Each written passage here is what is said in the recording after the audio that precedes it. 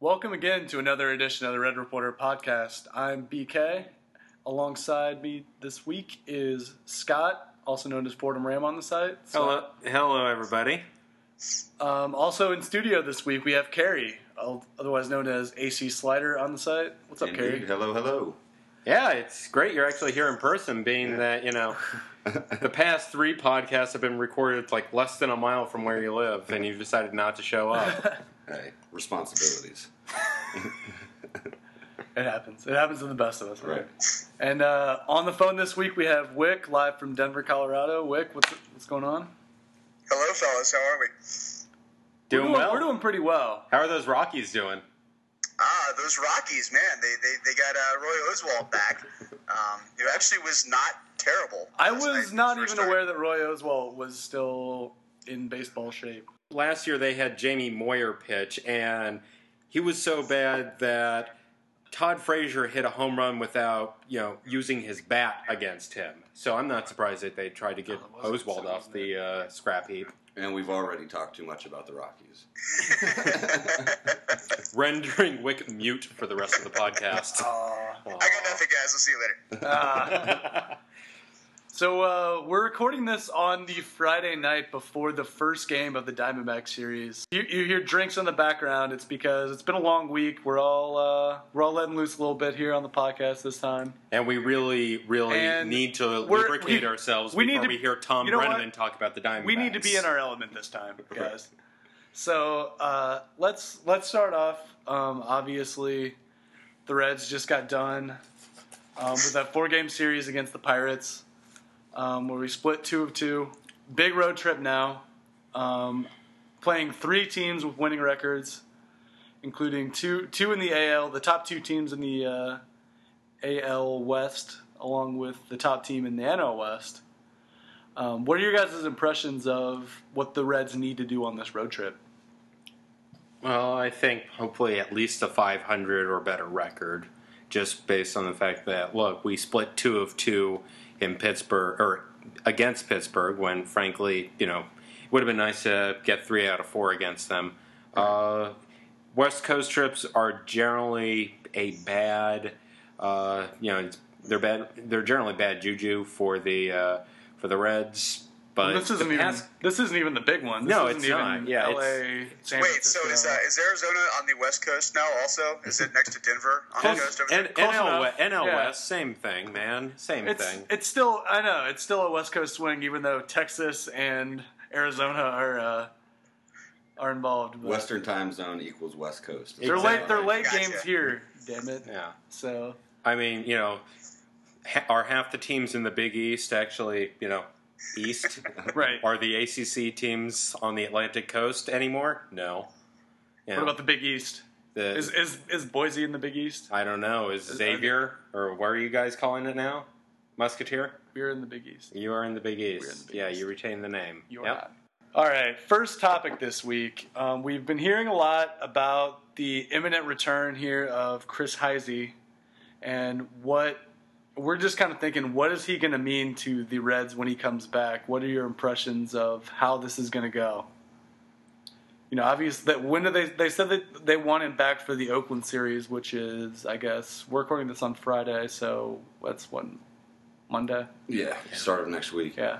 Yeah, I think the more interesting question, I think everyone kind of knows what to expect from Heisey. Occasional power, decent defense, and not very, not a great hitter, but decent. And I think the more interesting question is how they'll split up the playing time. I mean, Xavier Ball's played well. I think we can assume that as much as we love him, Donald Lutz is probably on his way down to Louisville to hang out for a bit. Yeah, it'll be really interesting to see exactly how they're going to divvy up the playing time. Just when you look at Heisey's reverse platoon splits against righties too. I mean, that's something that I think at the end of the day, it's you're basically you may be bringing down Lutz, but you're still going to end up with 2 lefties and a switch hitter, more or less, just based on how they perform on paper. Now, of course, Heisey bats right, but he seems to hit righties extremely well, rendering him basically a left-handed hitter. Lefty. Yeah. Right. Yeah, and I don't know if his struggles against lefties, I don't have it in front of me, but I don't know. has he had a lot of at-bats against lefties in his career? Is it enough to say he doesn't hit lefties well? Yeah. Yeah, well, everything in his minor league career suggests that he hit lefties better than righties. It's just been since he's got up, I guess, up to the major league level where it's really kind of been different. I don't have it in front of me either. I know he's got significantly more bats against righties, obviously, but I don't think it's a large enough sample size to really say that he's incapable of it. Right. One of the bigger questions here, really the Reds have been going with a platoon right now in left field of, Robinson half the time, Paul half the time. And it's been really effective. I mean, for how, considering these are the fifth and sixth outfielders coming into the year, the fact that they're producing around replacement level, you could say, right? They're replacement level outfielders. Derek Robinson still can't hit the ball farther than his shadow, but he's getting on base at almost a 400 clip against left-handed pitching. So, I mean, if that's your backup plan, you're really sacrificing what? He's slugging 330 against lefties. He's slugging 324 against righties too. So he's not slugging at all, but he's getting on base. And for a guy with his skill set, that's all you can really ask for. And obviously, Dusty's a pretty big fan of what he's doing. I mean, he's batting him, even tonight, he's batting him leadoff over Chu. Well, Dusty says a lot. Dusty always likes speed, and at sometimes it's to his detriment because it's generally individuals that have speed and absolutely nothing else. Right. Yeah. See Willie Taveras. See Corey Patterson. It's true. Corey Patterson. See. I mean, when you put it like that, this is almost looking like a case of Derek Robinson is Willie Taveras, but we like him. Yeah. Well, he's Willie Taveras, but we're not paying him as much. He's Willie Taveras with a 375 on base percentage. And if he's got on base at 375, I wouldn't care if he slugged 200 because he's on base and stealing 60 bases a year. For now. And you still would like to get Xavier Paul some of those at bats too, because he's producing. Yeah. I have to figure it'll be. My best guess would be close to a 50-50 split between Heisey and Paul, with Derek Robinson just getting the very rare start. Can you entertain the idea of a three-way platoon? Is that? That's what I was getting at when we talked just briefly earlier. Is that Heisey's coming back just in time for the Reds to pick up a DH position? Yeah, and I'd be interested to see, especially with this hamstring being an issue. What are the other options? If they send Lutz down to keep Heisey, are we going to see Jack Hanahan as our DH? Oh God. I hope not. Hopefully Heisey will get stuck in the DH and let his hamstring kind of get another cheap week of rest. And then we'll kind of see if his bat picks up at all. And if it does, then you've got an argument. If it doesn't, then, you hit the All-Star break and kind of figure it out. It's true. It is kind of a decision that we won't need to make for another week just because of the DH. You can assume most of the time that we're going to have one of the outfielders DHing. Right. And I know I may have brought this up before, but, Dusty has said on the record numerous times that he doesn't like platoons. For the fact that he doesn't like platoons, he's actually a pretty good manager when it comes to implementing a platoon. Yeah, he's doing his platoon pretty well. He did a pretty good job in 2010, when he had the outfield platoon between Lance Nix and Johnny Gomes and, all the other friendly faces. That worked out. For some reason, he finds a way to make them perform above replacement level, for the long run, even though these are, by definition, replacement level players. It's almost, I don't know if he looks at it the same way that, a more stat-laden manager would. He's not looking at lefty-righty splits a lot of the time. The reason why I think his platoons work is because he gives guys limited at-bats to prove themselves at the big league level. And so those guys are pressing a lot more. Right. There's nobody in the lineup on a night-in, night-out basis is pressing more than the left fielder that the Reds are putting out. Right. I don't know. Jay Bruce in a slump can press at times. Luckily, this is not one of those situations anymore, though, because he's clearly at this point, as of Friday, on one of his hot streaks. If only we could have this Jay Bruce all the time. Yeah. There'd be no debate ever. It's going to happen at some point where we do get this Jay Bruce for 5/6 of the year.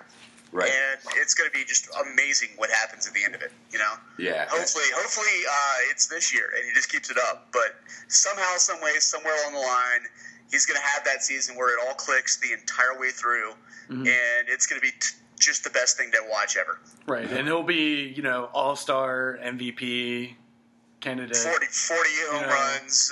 Yeah, he's going to be that guy. I saw some people preseason, some of the, talking head sports writers pick Jay Bruce for a candidate for MVP, and I'm kind of, it's naturally not a talent thing. Right. He's capable of it, just what we've seen. And I think that's what sort of those people were thinking was, we've seen him dominate for a month at a time. But this could be the year he puts it together. And you could say that any year. That's also, though, that's a kind of player that's usually not popular with Cincinnati fans. Right. He's Adam Dunn! Right. Exactly. He's Adam Dunn, but with a good glove. Adam Dunn was the kind of guy who was the best player in the league 30% of the time. Right. And then the rest of it would either mostly strike out. Marty tells me he's just a rich man's Russell Brandon. This year, and 19 of them are home runs. How does that happen? The year he's having is awesome to watch. He might hit 150 and hit 35 home runs. It slugged 430. Right. With big, 278. Dave Kingman. Big donkey. All right. Well, let's transition here to the pitching staff a little bit and see. Obviously, Johnny Cueto's getting the start tonight, and in doing so, booted Tony Cingrani from the rotation to the bullpen. Jerk. Which obviously we're all big fans of Tony Cingrani and the job that he's done filling in for Cueto in his various spells on the DL. But now Johnny Cueto is a setup man, basically. I mean, he's Cingrani, pardon me, has turned into the 8th inning guy for the Reds, which was not really in the cards coming into the year. You figured it's one of those things where you'd keep him down in AAA and let him marinate more as a starter. Well, he actually jumped full-fledged into how the 8th inning guys perform when he was starting for the 8th inning and gave up the bases-clearing double, which is what 8th inning guys have done so far this year. Hey, it's not his fault that Fredo decided to load the bases. Right. That's very, very true. Very, very true. Yeah, about 2 or 3 weeks ago, I remember people bringing up the idea of moving Cingrani to the pen. Yeah. And I remember thinking at the time, that no way, you got to keep him on schedule. You're going to need him again to start. All right. And I was also afraid that he'd get Chapmaned, if you will, and never return to the rotation. But the bullpen's got to the point where I feel like this move was necessary. But it has to be temporary. It's a move out of necessity, though. It's going to be temporary. I mean, I know you mentioned Chapman and the fact that he went ahead and started closing and then never returned. But Dusty is a counting stats guy. He likes saves. Right. Dusty. He doesn't care about Dusty's holes. old school enough to where he cares about saves but does not care about holes. Right. And because of somewhere in the middle. Yeah, he's somewhere in the middle. He's not TLR, but he's also not Mark Redmond. Yeah, right. But then again, I mean, how temporary is it going to be? I mean, is it until Sean Marshall gets back? Yeah, that was my question, because the first thing that jumped to my head when I read that was, oh, hell, Sean Marshall's in worse condition than we thought he was. Yeah. And, all indications are that he's, not coming back any day now or anything, but, within a couple of weeks probably. Yeah, but since he's already been on the DL twice this year, and it's a shoulder, right? Shoulder issue, I believe. It was like a tired arm thing. Yeah, and with those, the thing that kind of worries me, and this is just paranoia, I think, is that if Marshall comes back, he's ineffective. Maybe the sore arm pops up again, and then we're doing this back and forth with Cingrani where he goes to AAA to start again, and then he comes back up to the pen. I kind of feel like, and it's and at this point in his development, I feel like it's important to kind of keep him on some sort of schedule. So I just hope it doesn't end up being one of those season-long back and forth. And heaven forbid one of the starters actually get hurt again. Right. Then what are you doing? Are you pulling up Armando Galarraga? I don't think it would be. Is Greg Reynolds your guy at that point? I think the cupboard is pretty bare. I think at that point you make LeCure your setup guy, and you get used to a lot of Manny Parra. Right. Yeah, I don't think it would be that tough to get Cingrani back into the back into the rotation. But at least this early on. But I guess what I'm saying is if it continues all year, and then you need Cingrani to start in September. Here's my argument. Even if Marshall was to come back, is Tony Cingrani still one of the best relievers? Is he still worthy of that spot? Dusty. Is he still one of your best 11 pitchers? I think he is. Yeah. Sadly, yes. I think he absolutely is. I think there's. I think that he's better than Manny Parra, and Manny Parra would be the guy who he'd be replacing at that point. Yeah, I think he's better than probably 4 or 5 of the guys in the bullpen. We're still running Curtis Parch out there from time to time. Right. Who's okay. Yeah, we don't hate Curtis Parch. He throws 97 with no break. You know what? I was pretty impressed with him stuff wise. It was the Cubs. He just got killed his first time out against the Cardinals. Right. Against a team other than the Cubs. But the Cardinals that was legit. a disaster. It was no different than Cingrani against Alvarez, though. He hummed a fastball to Matt Holliday and he hit it out. It wasn't his fault the bases were loaded. Right. Exactly. It wasn't his fault that was the moment that they chose for his major league debut. Yeah, exactly. Bases loaded against Matt Holliday. Good luck, kid. No pressure. What was one thing that you were wrong on to begin the Red season? What's one prediction or one opinion that you held at the beginning of Red season that now you look back and say, I made a mistake there? Gary, go ahead. For me, it was, and I even said this early in the year when we were on the air with 1450, the dudes in Louisville. Louisville, however you want to say that. No, I'm just saying, is that the name of the show, The Dudes? Yeah, because that is fantastic. It should be. But I kind of thought with the addition of Sin-Shu Chu and the strength of the rest of the guys in the lineup, I thought this was a Dusty-proof lineup that there would be nothing to complain about regardless of how we put the lineup together.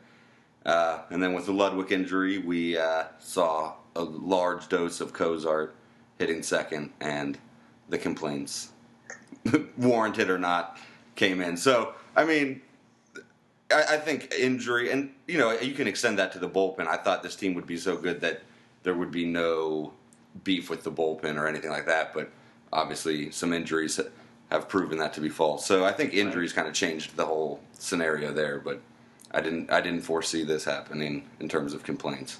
Yeah. I don't know. Wick, what about you? For me, I have claimed left and right, up and down, frontwards, backwards, all over the place that I thought Xavier Paul was not a major league caliber player. I claimed multiple times that he would quote unquote re-pumpkin because I did not think he was anything more than your vintage Cinderella type player looking squarely at midnight, and I've been firmly proven wrong by him so far this year. Some of the metrics will disagree with that, mainly the defensive ones, but he's not Johnny Gomes in left field. He's better than that, so regardless of what those things say, he's performed well enough in left field. But offensively, he's knocked the hell out of right-handed pitching so far this year, and I've been thoroughly impressed by him. So I did not see that coming at all. So Wick, you would say absent his defensive blunders, he is not a pumpkin, correct? I would suggest that he is not re-pumpkined yet. Yes. Okay. Absent his defensive blunders, though, he's not a pumpkin, correct? He has not re-pumpkined yet. Okay, so because of these defensive blunders, would you say that technically he's a blumpkin? All right, so maybe he's the DH next week, and we'll put Heisey back in left field. How about that? It's settled. I think you either settled that or gave yourself some more work on the editing floor. Blumpkins and poppin' cherries. Red Reporter podcast. Oh man, do we have to put in an explicit tag on this? We may. I think we might have to. MA-17. Yeah.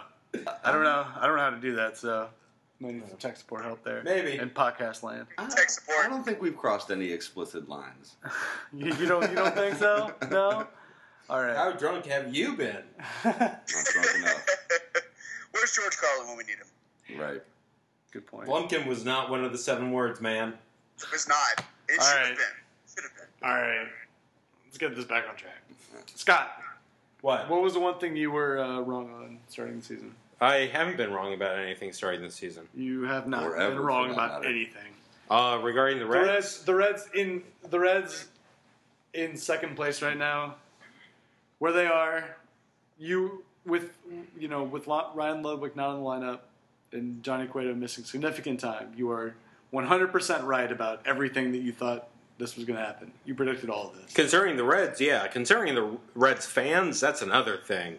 I mean, I know Carrie's decided to get a little antsy with C. Trent Rosecrans on Twitter when it comes to, let's just be blunt about this. C. Trent hates Reds fans. Right. But regardless of that, I'm baffled by them at times, frankly, because a number of them seem to think that Joey Votto is not good. And I know I was talking to Carrie a little... Or at very minimum, he's not doing what he's paid to do. Right. He's not doing his job. what he's paid to do. And I was talking According to Carrie a little bit before his this podcast, and he said something that struck a chord with me by saying, at the beginning of the season, Joey Votto was arguably the least, controversial player in the Reds lineup. And I thought that was extremely true. You've got a professional major league hitter who basically treats every at-bat as a science. Heck, he carries around a broken copy or a very, very well-worn copy of Ted Williams' Science of Hitting. He is exactly what you would want every single professional in the Reds lineup to be. Unfortunately, some people decide that, he's not hitting home runs, so he's not very good. And mind you, these are the same people that 4 years ago were complaining about Adam Dunn. Well, he only hits home runs, so he's not very good.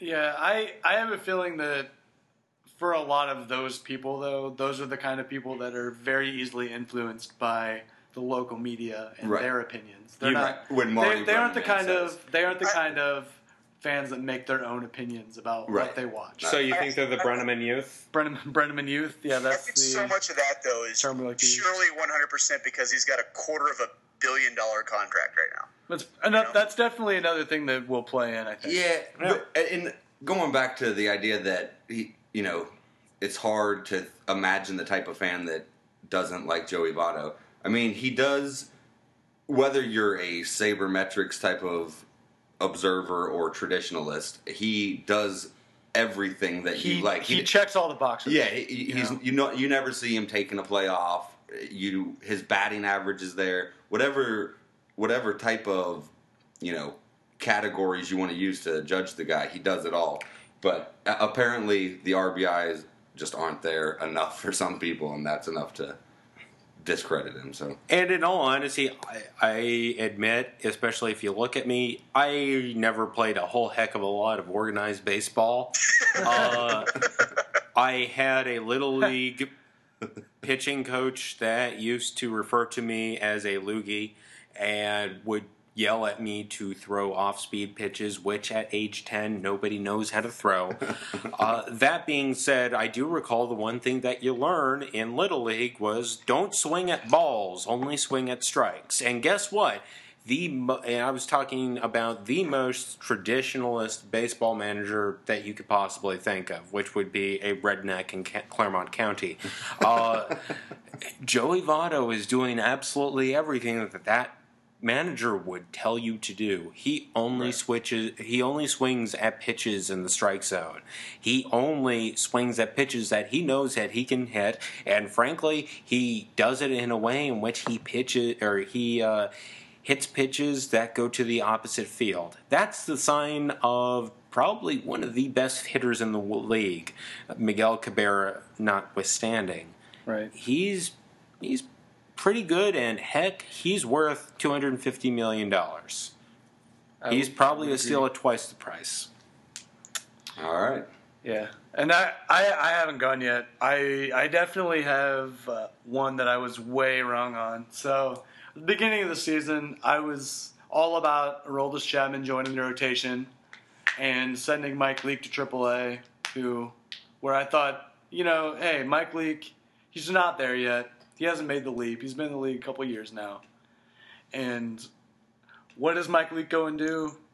Right now he's at a 2.64 ERA, 1.2 WHIP. 7-3 if you like the record. Right. For advanced stats people, 152 ERA plus is all you need to know about what Mike Leake's doing. He's not been an ace, but he's been a really, really good pitcher so far this year. He's on pace for a 5-WAR season right now. Right. He for a guy that was on the verge. He was a bubble guy. Club, he was a bubble guy. Yeah. There was a lot of discussion before the season started of would he make a good bullpenner, and he despite what my opinion was, they put him in the bullpen or they put him in the rotation, and how great has he been? Yeah.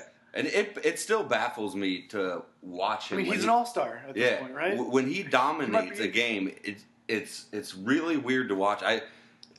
Some people might compare it a little bit to what Arroyo does. He's certainly not overpowering, but it's different. It's really weird to watch. I see what you're saying with that. Both of those they have the same kind of thing when they're pitching a good game, where the game is just going by really quickly.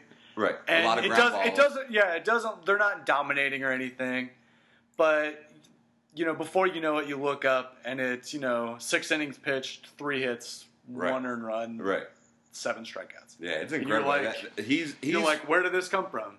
And he does it night in, night out at this point. Right. For me, he's by far the most pleasant surprise. It's one of those things where you forget that he was at one point a first-round pick. He was a top 10 overall pick at one point. Yeah. And it's pretty impressive. So he's 35-25 with a sub-4 ERA. Right. And not bad for a guy who went straight from college to the bigs. Exactly. And stole some T-shirts along the way. He did. Indeed. All right. So enough of this. Correcting ourselves. All right. What's next on the docket is Twitter questions. The fun bag. Yay! Actually, we got a bunch of really good. The most half-hearted yay I've ever heard. Honestly, we got a bunch of really good Twitter questions this week, so I'm actually pretty excited. Yeah, like 4. All right. Well, we got 4. You know what? That's 4 times as many as we got last week. 4 good Twitter questions is better than so far. Coop. But we got no Farney question this week, which I'm disappointed about. No Farney. Farney's busy. And no Coop. I know. Yeah. What's Coop doing? Kicking his dog into kicking his dog or kicking his TV. Did we block him? Is that what happened? No, we didn't. We're the only. We are the only Reds website or reporter or media entity that is yet to block BT Coop, and that will never happen, my friend. We're actually 4 of 11 people in existence on Twitter that haven't blocked BT Coop. Speaking of blocking, I'm convinced that C. Trent Rosecrans will not block anybody, because if I didn't earn a block this week, then nobody has ever earned a block. But I'm still there. First question this week. First question this week is from Mike Whaley. He goes by Rosefan on Twitter. We've had him before. Oh. Why do you think Dusty finally got a little aggressive with the base running yesterday? We ran ourselves out of a win. Yesterday? Backup catcher. He saw a backup catcher. That's the only thing I can think of. Heck, well, that was the other day, but yeah. He had people run on Russell Martin, kind of goes together. Of all people. Well, the question kind of is worded weirdly. He said it finally got aggressive, so implying that he has been waiting for him to get aggressive, but then complained about it. I don't know. I'm not a big. I'll admit I didn't get to listen to all of yesterday's game. I was at work. Yeah, but, was there any? Here's the thing with base running: you can never be certain how often a manager is making that call and how often the player has the green light to run. Mm-hmm. So when somebody isn't stealing, like Sin Soo Choo, for instance, that doesn't mean Baker doesn't want him to. Maybe he just doesn't have a read on the pitcher. And when they are stealing, maybe it's the players making the call. So as critical as I am of Dusty, base running, especially stealing bases, is not going to be one of them. Well, Dusty isn't generally a guy that would give the green light, but he is a guy that is a proponent of having players on first base go to third base. I mean, that's part of that was part of the big part of the Reds' success in 2010. Yep. Right. Was the players going from first to third. Frankly, he's either himself or the Reds lineup, or heck, maybe it's Spar at this point. Spar. Or Miguel Cairo in limited action, or when we do have Mark Berry healthy, right. And of course our prayers go out to him and his family at this point. Right. When they do go from first to third, there's a higher probability of them scoring runs, and frankly, that I don't think that has happened as much this year as it has in previous years. Absolutely. I mean, you have a guy in Shin-Soo Choo he's only attempted to steal a handful of times so far this year. And that's Dusty's leadoff guy for most of the time. Right. Which you'd never guess that. It's definitely uncharacteristic of a Dusty Baker-led team. Okay. Well, next question comes from Janet Kuhn at JanetKuhn2 on Twitter. Why is Dusty not willing to use Chapman more than one inning, especially since there was talk to make him a starter? Actually, I think this is a pretty good question. I mean, there have been a couple of times, especially in the last couple of weeks, where you have the ability to leave Chapman in, especially if it's a tie game or an extra inning game. Yeah, and Dusty answered the question recently, and what he says makes some sense in that you don't want to burn your closer or your best reliever out, burn him out early in the year, so later in the year he's ineffective. Right. But at the same token, I think the better question is not necessarily extending him more than one inning, but letting him pitch any inning other than the ninth. So even if it is just one inning, if the inning number is the problem, there are times when the eighth inning makes more sense. What if it's the eighth inning and a third? Right. What if there's 2 outs in the eighth inning, there's a runner on, right, and there's a lefty at the plate who is 0-for-5 against Chapman. Dusty has shown that he will not bring Aroldis Chapman into the game at that point. That's the one thing that jumps out he'll at use me. an injured Broxton before he uses use whatever bum he wants. Yeah, as far as I'm concerned, with the issue with Chapman is, it's not even the issue. It's the issue with Dusty more than anything else. Is that if you look up and if you expect the bullpen to do its job and to get their outs and to shut things down for the last 2, maybe 3 innings after your starter's been in there, Aroldis Chapman should be in to face the 3-4-5 hitters or the 2-3-4, depending on who you're playing. The best 3 guys on the other team's lineup. The last time they should bat, if everybody does their job, Aroldis Chapman should be the one pitching to him. Right. If it's a tight game.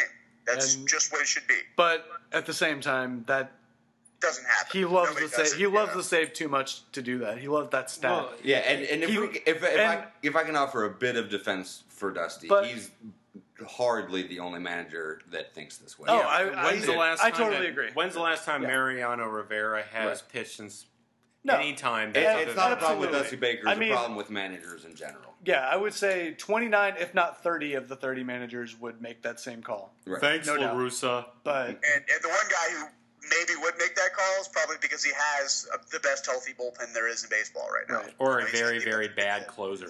And, if you think about it, it makes a lot of sense. That's why, people say that Dusty's a player's manager. It's because he goes out of his way to get his players those stats. Those counting stats, those saves. Because when it comes time to he gave Fredo that's one why of he them lives, a couple of years ago. That's why he leaves pitchers in for 5 innings to get the win, even when they gave up 7 runs. Right. Which is good for the bullpen, though, in the long run. Yeah, but even if he would sacrifice a couple of runs to get his pitcher that 5th inning. Right.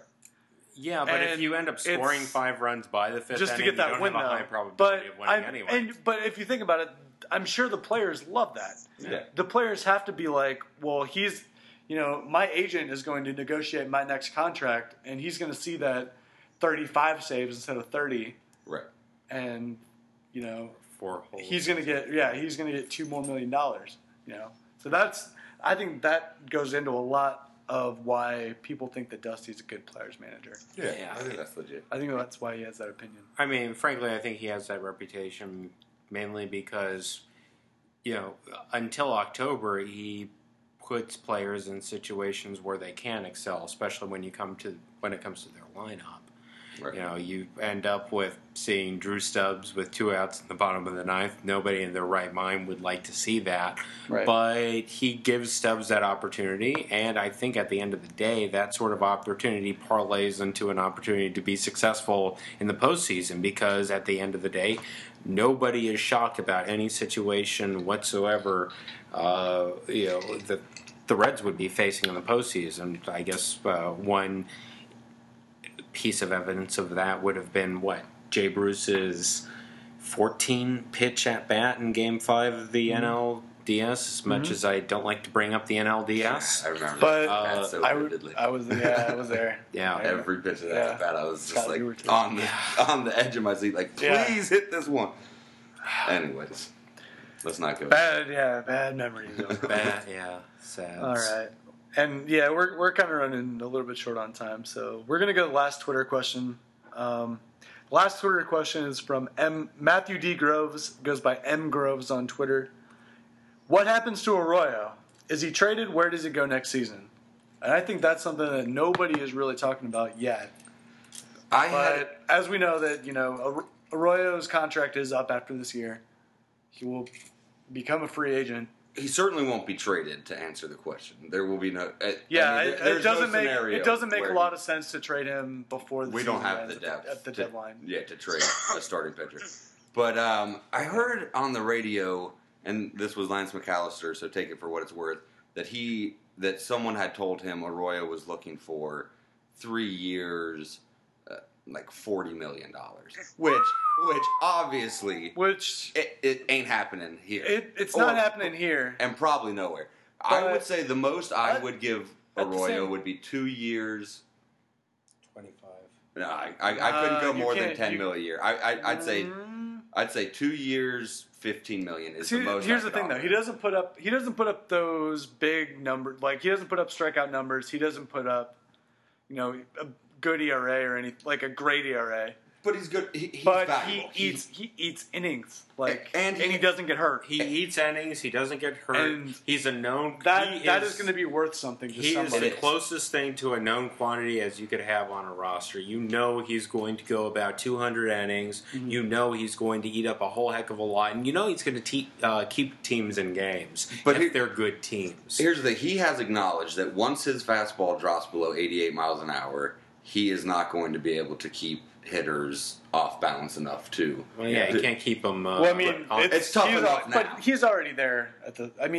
He's already at the point where his velocity is not. I see him hit 90 on a very rare occasion, but I guess the point is he is the type of guy that if that velocity drops a mile per hour or two, you're looking at way worse than Eric Milton. So.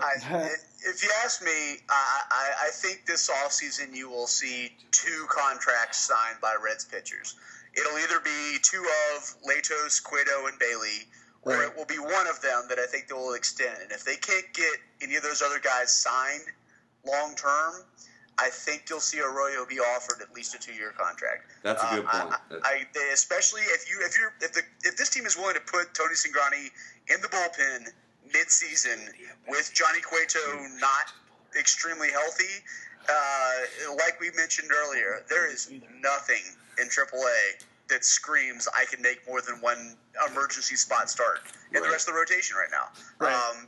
And Bronson's earned his keep. He's going to get overpaid if we offer him that 2-year contract, but that doesn't mean he can't provide 200 innings of meh pitching, which... Yeah, if he makes $12 million, it's going to be $5 or $6 million too much. But they're going to need those innings to be pitched. Right. Somebody has to pitch those innings, and if you have Bronson Arroyo, who's at worst he's a league average pitcher. Yeah. I think they prefer to spend that $20 to $25 million towards a Homer Bailey extension. Homer's entering his last year under team control. They prefer to extend Cueto beyond the 2015 option. They prefer to extend Latos too. I think they'll send that money towards those 3 agents Yeah, and first off, but if they can't get it, they need somebody. I think that, and I think they have to. I mean, they don't have a lot of guys on the cusp of major league level. Yeah, They need one even more if you year. count on Minors. Cingrani for next year, you need at least you have 6 or 7. you have Cingrani, who's going to be a big league starter probably for for years to come. But you other than that, you have Daniel Corsino, who's in AAA struggling right now, and really behind that, your next guy is probably Robert Stevenson. Who needs another year? Who's not even close. They've got to buy themselves a year. Absolutely. Right. So he's probably, I mean, realistically, he's 2 years away. Yeah. If not more. Mm-hmm. I mean. Yeah, I think that's optimistic. I mean, really, because he's in Dayton right now. Yeah. Well, I guess moving on. I guess the final portion of what we normally do is we usually look at Joel Luckup's book, 100 Things Reds Fans Should Do Before they die. Let's do that right now. And I am going to go ahead and turn to a random page in the book. Oh, and I actually did not turn to a section about. Well, I did not turn to a section concerning 100 things a Reds fan must see or do before they die. I turned to the page about the author, Joel Luckup, whom I believe he's humble enough not to list himself as one of the 100 things a Reds fan should see or do. That would be really pretty horrible. So, but let's talk about Joel Luckup while we're at it. Let's talk about Lucky. Yeah, everybody. What's your favorite thing about Joel? Has anyone ever called him Lucky? Chris Wells on air. Lucky Strike. Fantastic. You know what? I bet Jeff Brantley calls him Lucky all the time. Give me some ice cream. I've heard stories from the FS Ohio booth, but never one about anyone calling him Lucky. So. I think he calls him "Hey guy that's supposed to give me ribs," even though that is not in Joel's job description. He's a statistician for the. Hey Joel, how many ribs did I eat yesterday? Yes. Do you have a metric for that? Ribs above replacement. Ribs above replacement. Value over replacement ice cream. Yeah. Value over graders. Badge. Oh. That was unintentional. No. Yeah, it was. We have to assure the podcast listeners that was unintentional. So we're going to go ahead and do that. Yeah.